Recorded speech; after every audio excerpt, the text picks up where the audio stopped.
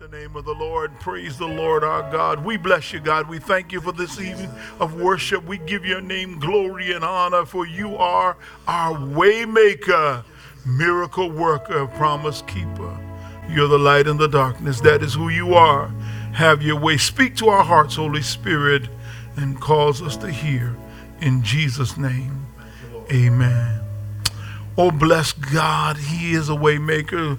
Greetings to you. So grateful that you've joined us again this evening to study God's word as we have been in the midst of this time and season. And we have been looking each week and on our Tuesday evening Bible studies from this theme, the quiet mind for troubled times. This is the 21st iteration of this word, the quiet mind for troubled times. Be still and know that I am God. God wants us to still our minds, still our spirits, bring ourselves into complete alignment with Him, to make sure that we bring ourselves into a spiritual awareness that God is ever-present help, and there's a way in which God wants us to live and move and even have our being in this world. And so that we bring our unscriptural and unspiritual self under subjection, that the spiritual self, who we really are, our best self, can be revealed in everything we do and say. God wants that to be revealed in us. And as that is revealed, it gives peace to our souls, because it is our souls and minds that are in the battle now to see what will last in the midst of these trying times. Our minds are under attack. The bombardment of information, the bombardment of election news, the bombardment that comes with the pandemic, the bombardment that comes with supremacy that still exists, the bombardment that comes with the sexism and classism and racism of our time. Those bombardments keep hitting us. And every day the numbers are going up. Now close to 1,000 people a day are losing their battle to COVID-19. Last week we had a great word from Reverend Jackie, and he spoke to us so powerfully about God's deliverance that God brought him through. Boy, it's something to understand of how God will bring you through. And Sister Nisi was able to hold on to her faith in demonstrative ways by praying without ceasing, by visualizing her husband coming home to her, by speaking into the atmosphere what she wanted God to do. And through it all, holding on to God's unchanging hand. Yes, that's what it's going to take now. We used to kind of mock those songs like, Lord, don't move my mountain, but give me the strength to climb. I don't want to pray the prayer of having him not move mountains, but I do want to tell you this. If there's a mountain, give me the strength to climb it. What I need to endure, give me the ability to go through it. And so that's what we're trying to get, our ability to go through it, to rev it up in God, to come into a different place and state of our very being. We've been looking together over these last few weeks, and we started dabbling into Luke chapter 6, verses 27 to 38, and I've been working back and forth with you about that, and I want to look at it again, and I hope I put a fresh spin on it to make some things clearer to you. Jesus says in verse 27, but I say to you who hear. Now, I pause right there, because he that hath an ear, let him hear what the Spirit says unto the church. And so for those of you who have an ear to hear this word, it means that it's for you. It means that this is the season you can walk into this word. This is something you're ready to walk into. I talk about preparedness. I don't want anyone who has been through a lot, who have been molested, maligned, and pressed down by oppressive individuals in your life, when you hear me talk about love your enemies, I don't want you to hear this word as another oppression. I don't want you to hear this word as being something, oh God, I can't do that right now, and so now I feel more pressure. No, that's not what this word is for. This word is that as God heals you, a part of your healing is going to be that you're going to develop the gift and ability to walk in the spirit of forgiveness and mercy for you so that you're able to move on. But don't receive this word as more pressure on you, something else to do.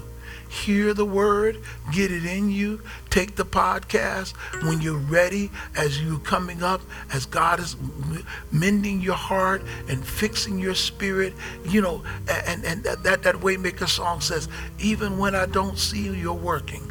You got to know, as you don't even see God working, as God is working it out, you'll be able to ingest this word and function in it all the more. So don't hear it as oppressive, but hear the word of the Lord to love your enemies. Do good to those who hate you. Wow, that's hard to do because, you know, hate is difficult. You know, some people really dislike us. Some people really, unfortunately, some people actually do hate us. Some people don't want you to be around.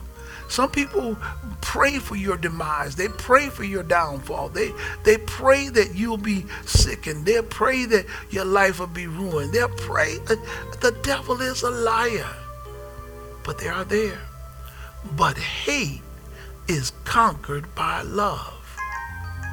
Hate is conquered by love. You need to get that in your spirit. I know there's some things, and sometimes you try to clean it up, say, well, I don't hate them, but I hate their ways. And I understand that. I understand. But hate is conquered in all of its forms, in all of its manifestations, by love. It is the love of God. But there's always that tension, that battle between love and hate. I know that's that dualistic mind talk, and I don't really like to engage in it. But I love the cultural phenomenon that was the movie by Spike Lee, Do the Right Thing. And you know, that's the title I'm using for our Sunday worships. But it's interesting, in there, Radio Raheem gives us his own understanding of love and hate. Watch this.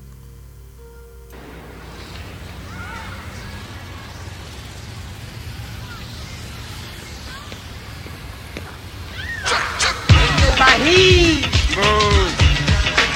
China. World. Where you headed to? I'm going to get a slice. You going down the south? Word. I gotta make some deliveries and I'll check you back there, right? On the rebound. Bet. All right. Let me check it out. That's the hype. Newest, latest. Let me tell you the story of right hand, left hand. It's a tale of good and evil. Hate. It was with this hand that Cain iced his brother. Love. These 5 fingers, they go straight to the soul of man. The right hand, the hand of love.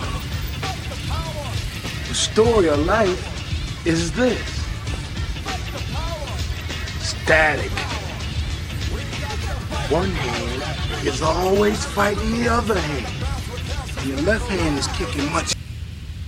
I mean, it looks like the right hand love is finished. But hold on, stop the presses, the right hand's coming back. Yeah, he got the left hand on the ropes now, that's right. Yeah, ooh, it's a devastating right hand. Hate is hurt, he's down. Ooh, left hand hate KO'd by love. If I love you, I love you. But if I hate you, There it is, love and hate. I love you, bro. Bet.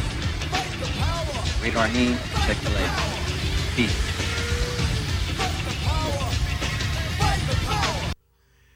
It is interesting the cultural critique that Spike offers to us of the battle of love and hate, and he refers to it as static. He refers to it as a tension, and there is always this tension between good and evil, between right and wrong, love and hate, because we are always forced to choose. We're forced into these bifurcated places of choice. Sometimes, unwittingly, choice is made for us by environment, by nurture of those who are around us. They put us in a position to dislike everyone and everyone. I tell people all the time, racism and supremacy is not something you're born with. It's something that it's a disease you catch from those who have birthed you and who put into you their poison. The reality is that what I need to understand is that I get to choose to live in and by what has saved me. I have been saved by love, so I get to choose to live in love, and by love I live my existence. So therefore everything about me functions in the spirit of love, so that all around me I am enveloped by it. Therefore I exude it, I give it, and thankfully in many cases it comes back in individual ways. Sometimes it comes back differently than that which I have sent out, but because I'm giving it, there's a reciprocity of that generous spirit of love being returned unto me. So that I want to live my life where I'm functioning in that which has saved me. Watch where I'm going here. Everyone knows John 3:16. For God so loved the world that he gave. It is the love that gave. It is God's love for the world that he gave his only begotten Son, that whosoever believes in him should not perish, but have everlasting life. Here's the powerful preach here, verse 17. For God did not send his Son into the world to condemn the world, but that the world through him might be saved. Understand, the love of God came into the world through Jesus Christ for salvation. Now notice, the text says that God did not send his Son into the world to condemn the world, which suggests that the world is worthy of condemnation. The world is worthy of judgment. Stay with me. I'll close on this judgment issue. The world is worthy of judgment, and that judgment into eternal punishment. But God's love looked beyond what the world is worthy of and gave the world not what it deserved, but what it needed. There's preaching in that right there. God gave the world not what it deserved, but what it needed. God gave the world what it deserved in the story of Noah in a flood. But God said, I'm not going to do that now. So what God did was God gave the world what it needed. But later his promise is it won't be water but fire next time. So God gave the world what it needed, not what it deserved. I put that in there because one of the lessons you need to hold on to is when you look at someone that has wronged you, mistreated you, done you bad, done you dirty, they have been all kind of dogs to you. They've been dirty dog, diaper dog, underdog, deputy dog, bad dog, mean dog, evil dog, witch dog. I don't care what kind of dog they've been. They deserve condemnation, but because of who you are in God, you give them what they need and not what they deserve. Because in so doing, you're acting more and more like your Heavenly Father. I want to see if we can work through this, because it's important that you grab hold of the principle tonight. You've got to grab hold of the principle. Recognize that believers must be dominated by love. Believers must be dominated by love. That is attitude, ethos, spirit, dominated by love. Now this is important because it's countercultural. It's countercultural. What do you mean countercultural? Everything that Jesus offers in this text is counterintuitive, or counter to the culture, or counter to societal norms. It is not normal, nor is it natural for one to love your enemies. It's not normal or natural. Anytime a person begins to love their enemies or love their captors or the wicked one around them, they have words for those, and they talk about this kind of captive mentality where people can attach themselves to their oppressor. No, Jesus is saying, no, I'm not talking about that. I'm talking about seeing them for who they are. That's why he used the word enemies. He said you can see them for who they are and still say, I'm going to love you anyway. You're going to see them for who they are and still do good for those that hate you. It's not some utopian kind of model where you're going to act as though what happened to you did not happen. You're going to act as though the devil has not used them, or they have not volunteered themselves in the service of the enemy of your soul. No, that's not it. You're going to look at them and say, I'm not going to go down to your level. Listen, Michelle Obama put it this way: when they go low, we go high. I don't care what anybody says.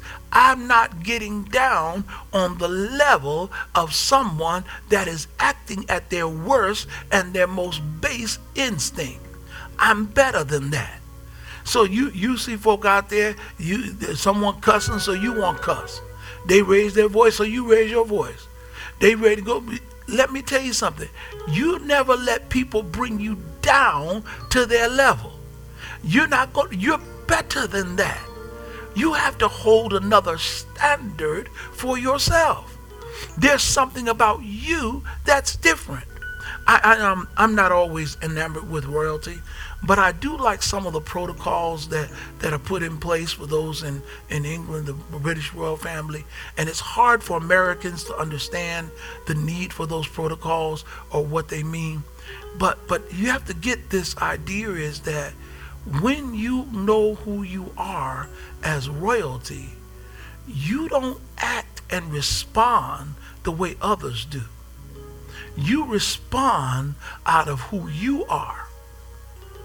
And there's a way that royalty handles certain things. Missed it, went over your head. That's why folk who have the rebellious spirit don't last long, can't deal with it, because it's difficult, because it's not normal. It's not normal because the individual is what is prized in our society. The monarchy is what's prized and lauded in that society, which means that the kingdom is greater than the individual. And if the kingdom is greater than the individual, then some individual liberties are lost for kingdom's sake. I give up some liberties as an individual for the sake of the kingdom. And what I've got to understand is that for kingdom's sake, I have to dominate my thinking through the mindset of God, and that thinking is a mindset of love. Remember, God sent Jesus into a sin-sick world. He knew where he was sending him and for what purpose, and he knew how he would be treated, and he sent him anyway. That's what love does. Love looks beyond. I used to love that song, Amazing Grace shall always be my song of praise, for it was grace that bought my liberty. I'll never know just how he came to love me so, but he looked beyond all my faults and saw my needs. When love dominates, love looks beyond faults. That'll preach right there. Love looks beyond faults. Love looks beyond flaws. Love looks beyond foolishness. Love looks beyond the feebleness. Love looks beyond the fear. Love looks beyond all those things because it sees need. It has to be a part of the ethos. The ethos, that idea of ethos is, it's a part of the spirit or a culture of a thing. That's why I use the word spirit ethos. It's part of the spirit or culture. It's what dominates. It's the predominant assumption of a people. So the predominant assumption of believers is the benefit of the doubt, always gifted by love. It's this, I love you. But you don't know me. How do you love me? I love you with the love of the Lord. And that love doesn't need to know you as an individual. I know you as a fellow human being. I love you anyway. It is a character thing. It was interesting. I've been watching this situation with Ellen DeGeneres and her show. And all the people were coming out talking about some of the things that happened behind the scenes of the Ellen DeGeneres show, and how people were being mistreated and talked about, and some rough things were going on. I'm like, ooh, ooh, and everybody's going, woo, woo, woo. And the reason they're going that is because she gives off such an expression of caring and friendliness and joy and equality and liberation. And then her show is functioning, and they say that this is true. I don't know that it's true or not, but they said the show is functioning in a totally different spirit. Now here's the kicker. She's not accused of anything, but because people that work for her and under her have been allowed to function outside of the spirit that she wishes to project, she's being blamed for everything. Stay with me now. If they are holding Ellen DeGeneres accountable for what the people who work for her do, just think what they say about God when believers don't keep up with what God teaches. Just think what they say about our Heavenly Father. Oh, so you're a Christian, huh? I guess you like the rest of them. They all mean. I went to a Christian one time, and here you go. Here's going to be an anecdotal story about something of some Christian that wasn't living up to their best self. Let me help you here. When I am dominated by love, it is not just for me. It is the spirit of all believers. And as all of us live out our faith, we reveal the blessedness of God to the world. The world gets to see the best of us, and in seeing the best of us, they see the blessedness of God. Okay, I'm on a roll now. I feel like we're getting somewhere now. We're doing something now, because I want to get to the place where I function daily in the spirit of love. Regardless of what's going on, daily I want to function in the spirit of love. Now this next one, it gets a little difficult, but watch this. Believers must demonstrate love, and that is in action. Believers must demonstrate love in action. Now, if you read the text from verse 28 on, it says, bless those who curse you, Pray for those who spitefully use you. They strike you on one cheek, off from the other. They take away your cloak, give them your tunic, give them one ass, and do this, do that, do the other. And, okay, wait a minute. If you keep reading down, get to verse 35. But love your enemies, do good and lend, hoping for nothing in return. And your reward will be great. And you will be sons, and I had daughters, people, children of the Most High. For he is kind to the unthankful and evil. Ooh, did you see that? Did you? I know that flipped the script on somebody right there. You need to read that again. Rewind. For he is kind to the unthankful and evil. What a God we serve. Kind to unthankful folk. Kind to evil folk. That's the kind of God we serve. Oh my God. Kind to the unthankful and the evil. Watch this. Here's the kicker. Here's the kicker. Therefore, you be merciful, just as your Father also is merciful. Now, I want to get you to get this, because this one dropped on me like a ton of bricks. Mercy in me is a reflection of the God in me, because it's not natural to me. Oh, I hope you can write that in the comments. Somebody needs to put that down. Please get it up quick. Mercy in me is a reflection of the God in me, because it's not natural to me. It's not natural for me to want to be merciful. It's not natural for me to want to bless the unthankful. It's not natural for me to bless the evil. That doesn't come natural. That's God in me. That's God in me.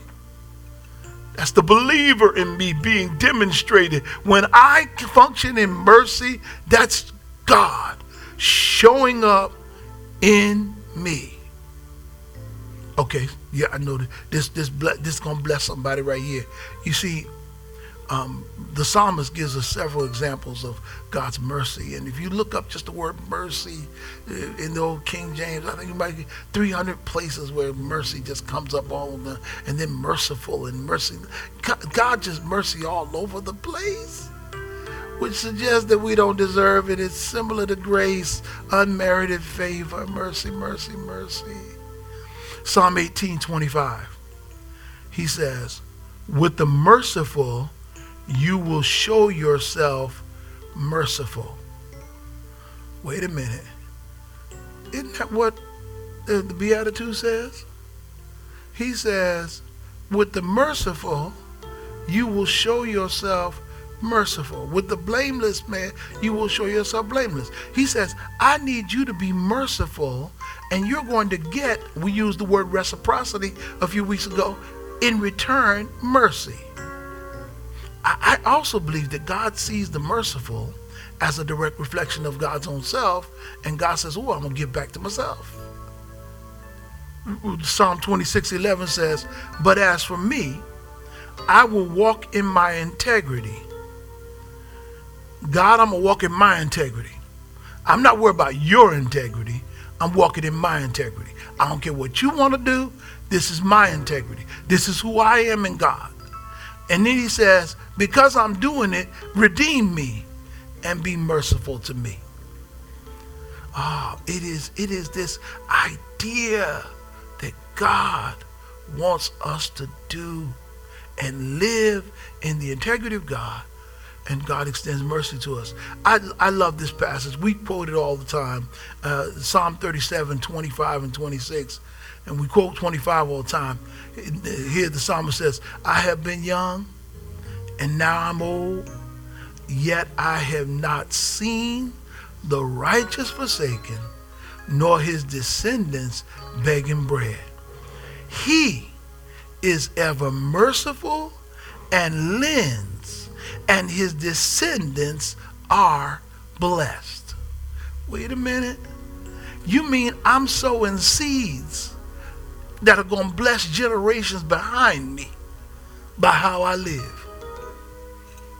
I'm sowing the seed that's going to bless the generations behind me by how I carry out myself, how I live my life. Wow. I want to preach this into your spirit because, see, God's mercy is what I live on. It's what you live on. And so if that is it, it's probably because that's who God is. Listen, Psalm 103 verse 8 says this. The Lord is merciful. That's Psalm 103 verse 8. The Lord is merciful and gracious, slow to anger, and abounding in mercy. That's it. That's it right there. Psalm 103 verse 8. The Lord is merciful and gracious. And because he's merciful and gracious, he's slow to anger and abounding in mercy. Let me tell you something. All of y'all that are hot-headed, all y'all that are turn on a dime, all y'all that get mad and quick, fast, and in a hurry, let me tell you, you're not acting like God. You're not acting like God. Because the Lord is slow to anger. So if you want to act like God, you better slow down. Slow your roll, slow your roll, slow your roll, slow your roll. Slow your roll, slow your roll. Stop being hot-headed. Stop letting everything turn you off across the bend. Stop losing your mind every time you turn around. Look, stop trying to give everybody a piece of your mind. Let me tell you, you ain't got but so much mind to give anyway. Give away the piece you need. Listen, you need to know that you ought to be abounding in mercy.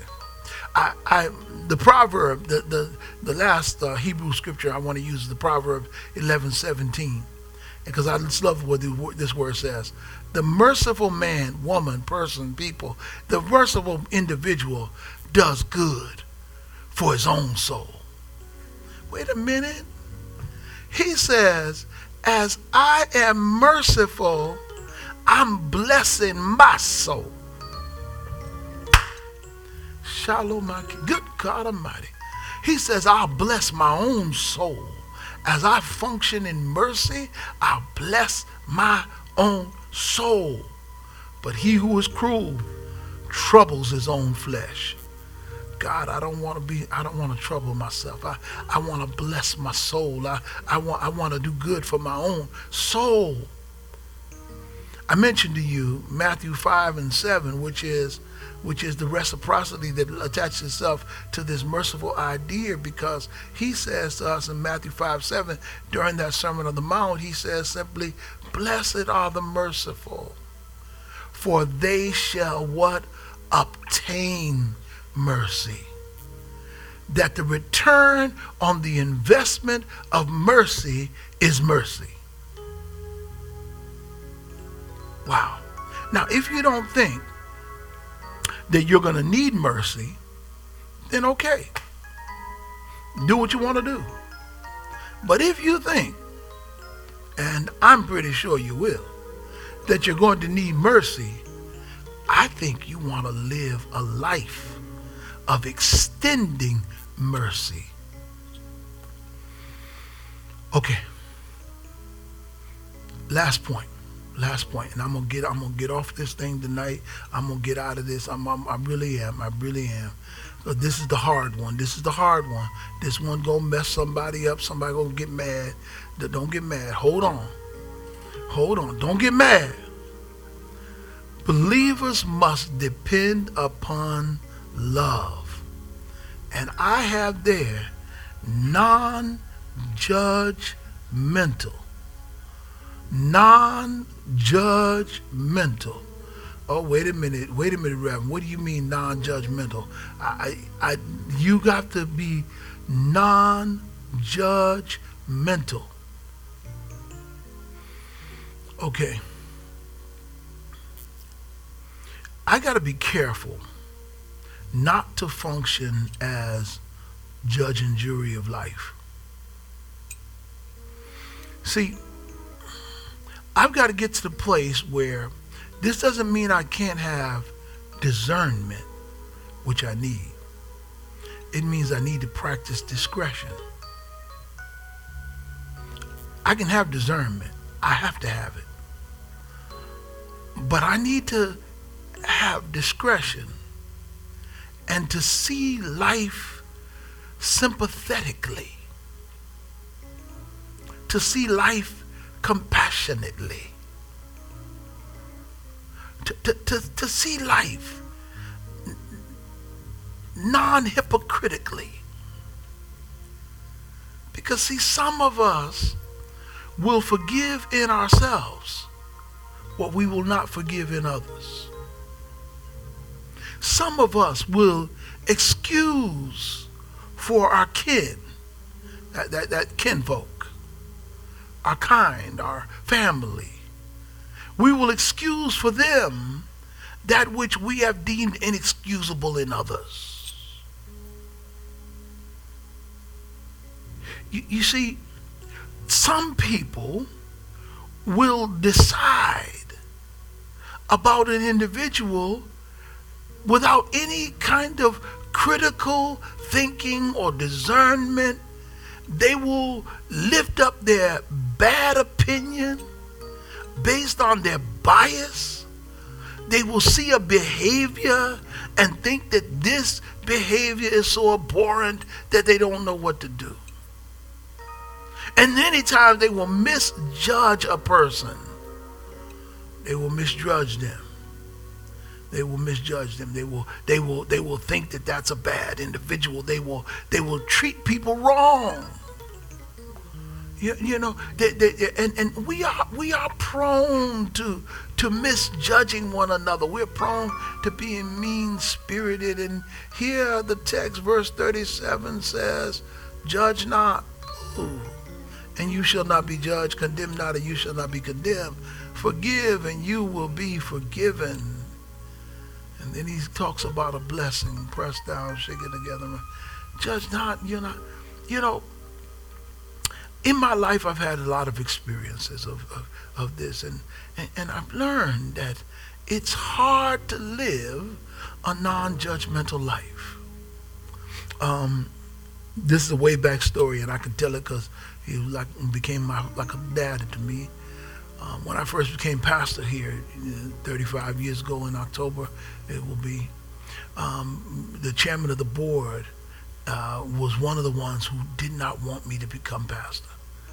I really thought he disliked me. He was gruff and rough, and he came at me with a vengeance. I mean, he thought I was too young. I was a young guy.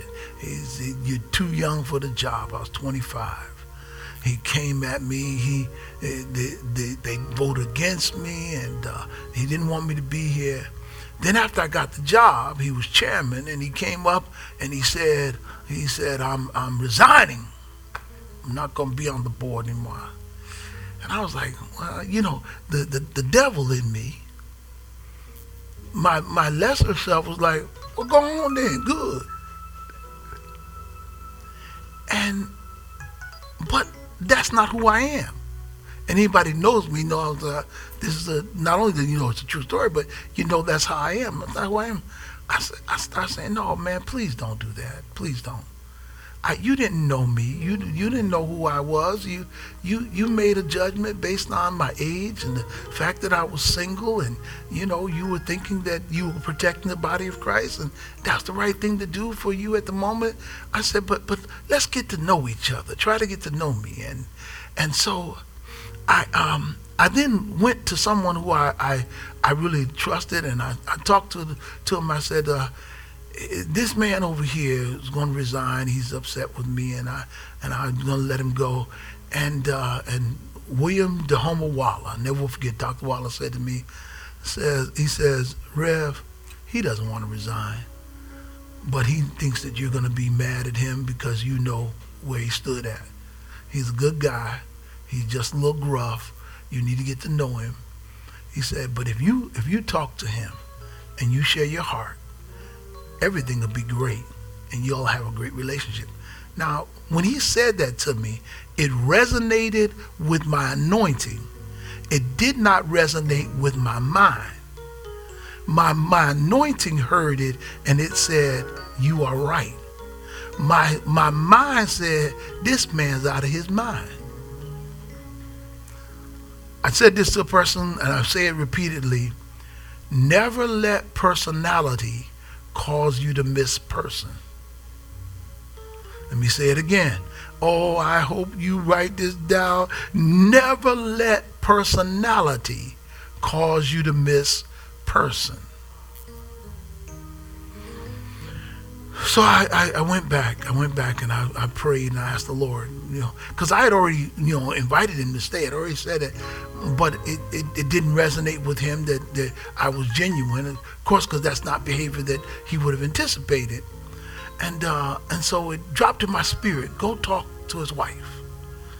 So I called her up. I said, Mother, now she didn't know me from Adam's house cat. I said, Mother, I told her who I was. She said, I know who you are.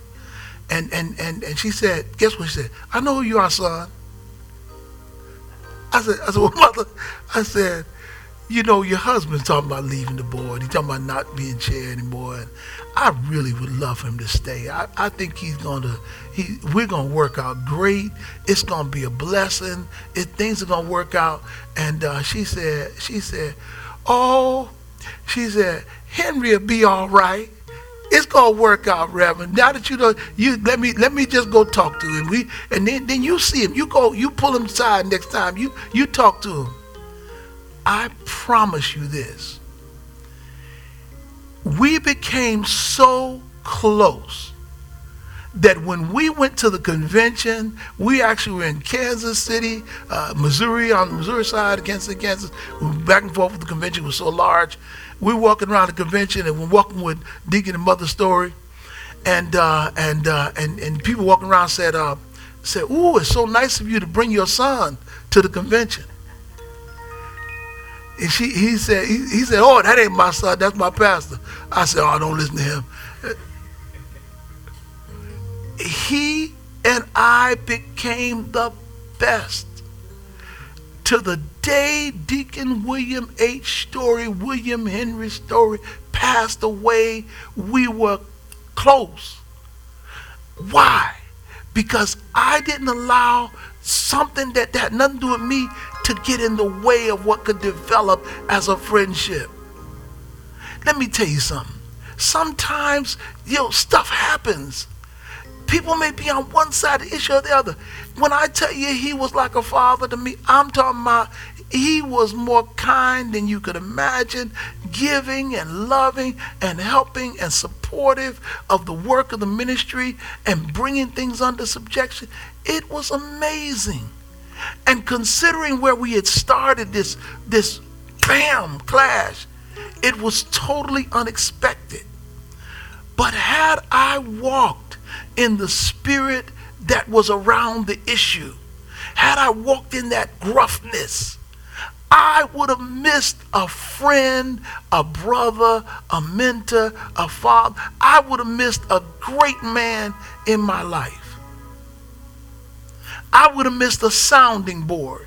Because why? Had I come back with a rough spirit, it would have disseminated throughout the relationship and broke us. We'd have never been able to be what God wanted us to be.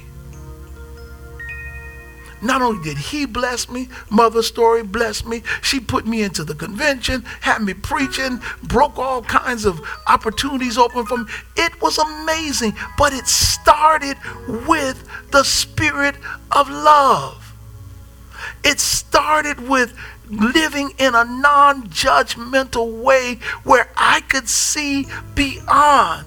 Now, it took help. God needed William Waller, God needed Dr. Waller to talk with me to help me engineer my pathway. But God had my heart open to that because I wanted to walk in love. I would not have been open to that if all I thought I had to do was, I'm the new pastor, I'm the new sheriff in town, and I'm going to take over and cut everybody. No. The scripture teaches there's a way that seemeth right unto man, but the end thereof is death and destruction. I do believe that scripture means a lot, in that if I go with my flesh will destroy me. My flesh will say give. Hate for hate, evil for evil, punch for a punch. Listen to me closely.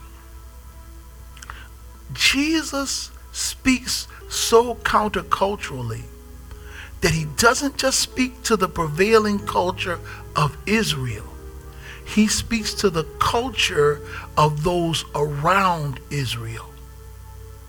Because they were in the world, but they were not to be of the world. And so the codes that they were living by, which were thousands of years old, those codes which had seeped into the way they carried themselves, Jesus says, but that ain't us. The codes in normal society of how you handle someone that you're having a hard time with, that ain't us. We've got a better way. And I want to tell every believer, you can reconcile, you can bring things back together, because that's who you are. And yes, you will forgive. And the reason you're going to forgive is not for the other individual, but for you. Will it always work out like it did for me and the chairman? No, that's not always possible. But it was what God wanted for my life and for his. It's not always possible, but it can happen. It will happen. In many cases, you'll be able to reconcile your family. In-laws will be able to get back together again. In many families, you'll be able to bring the situations under subjection if you just function in love. And for those who have been abused and oppressed by others, I don't want you to come back with them. That's not what I'm asking of you. I'm asking of you to be healed of what they did to you so that you're free of them, so that they don't impact your next relationship. Don't let your divorce be your demise of future relationships. Don't let the fact that it didn't work out in this partnership and relationship be the demise of any future partnerships and relationships, because you're holding on to all the hurt and pain of the past. You have to move forward. You do that by living a life of love that's functioning in mercy to others and forgiveness to them and yourself. And yourself. You can't blame yourself. You got to move on. And guess what? If you do that, you'll get peace in your heart and quietness in your mind. And you'll recognize the God you serve is a way maker, a miracle worker, a promise keeper, a light in the darkness. This is the word of God for the people of God. And I want to say, thanks be to God. Join me, saints, in giving benevolently. You know, what we receive on Tuesday nights, we give it out into the community to help feed the hungry, to help clothe those that are naked, and to do the things that God has called us to do. Please continue to support the ministry so that we can keep doing the good works of Jesus Christ. Our deacons are still here ministering. They may not be able to serve in the building every week, but they are still serving. They're still out there. We are still working on behalf of the kingdom of God, and we will not stop serving you and loving you. We love you, and we know that God is with you. If you want to cash app us, you want to give something to benevolence, those benevolent gifts go right in for the diaconate to keep on doing what they do, to bless and be merciful unto those who need us in this time of need. I love you all with the love of the Lord. You won't change my mind. Our God be with you. I look forward to seeing you on Sunday morning. We're going to have church again. God bless you.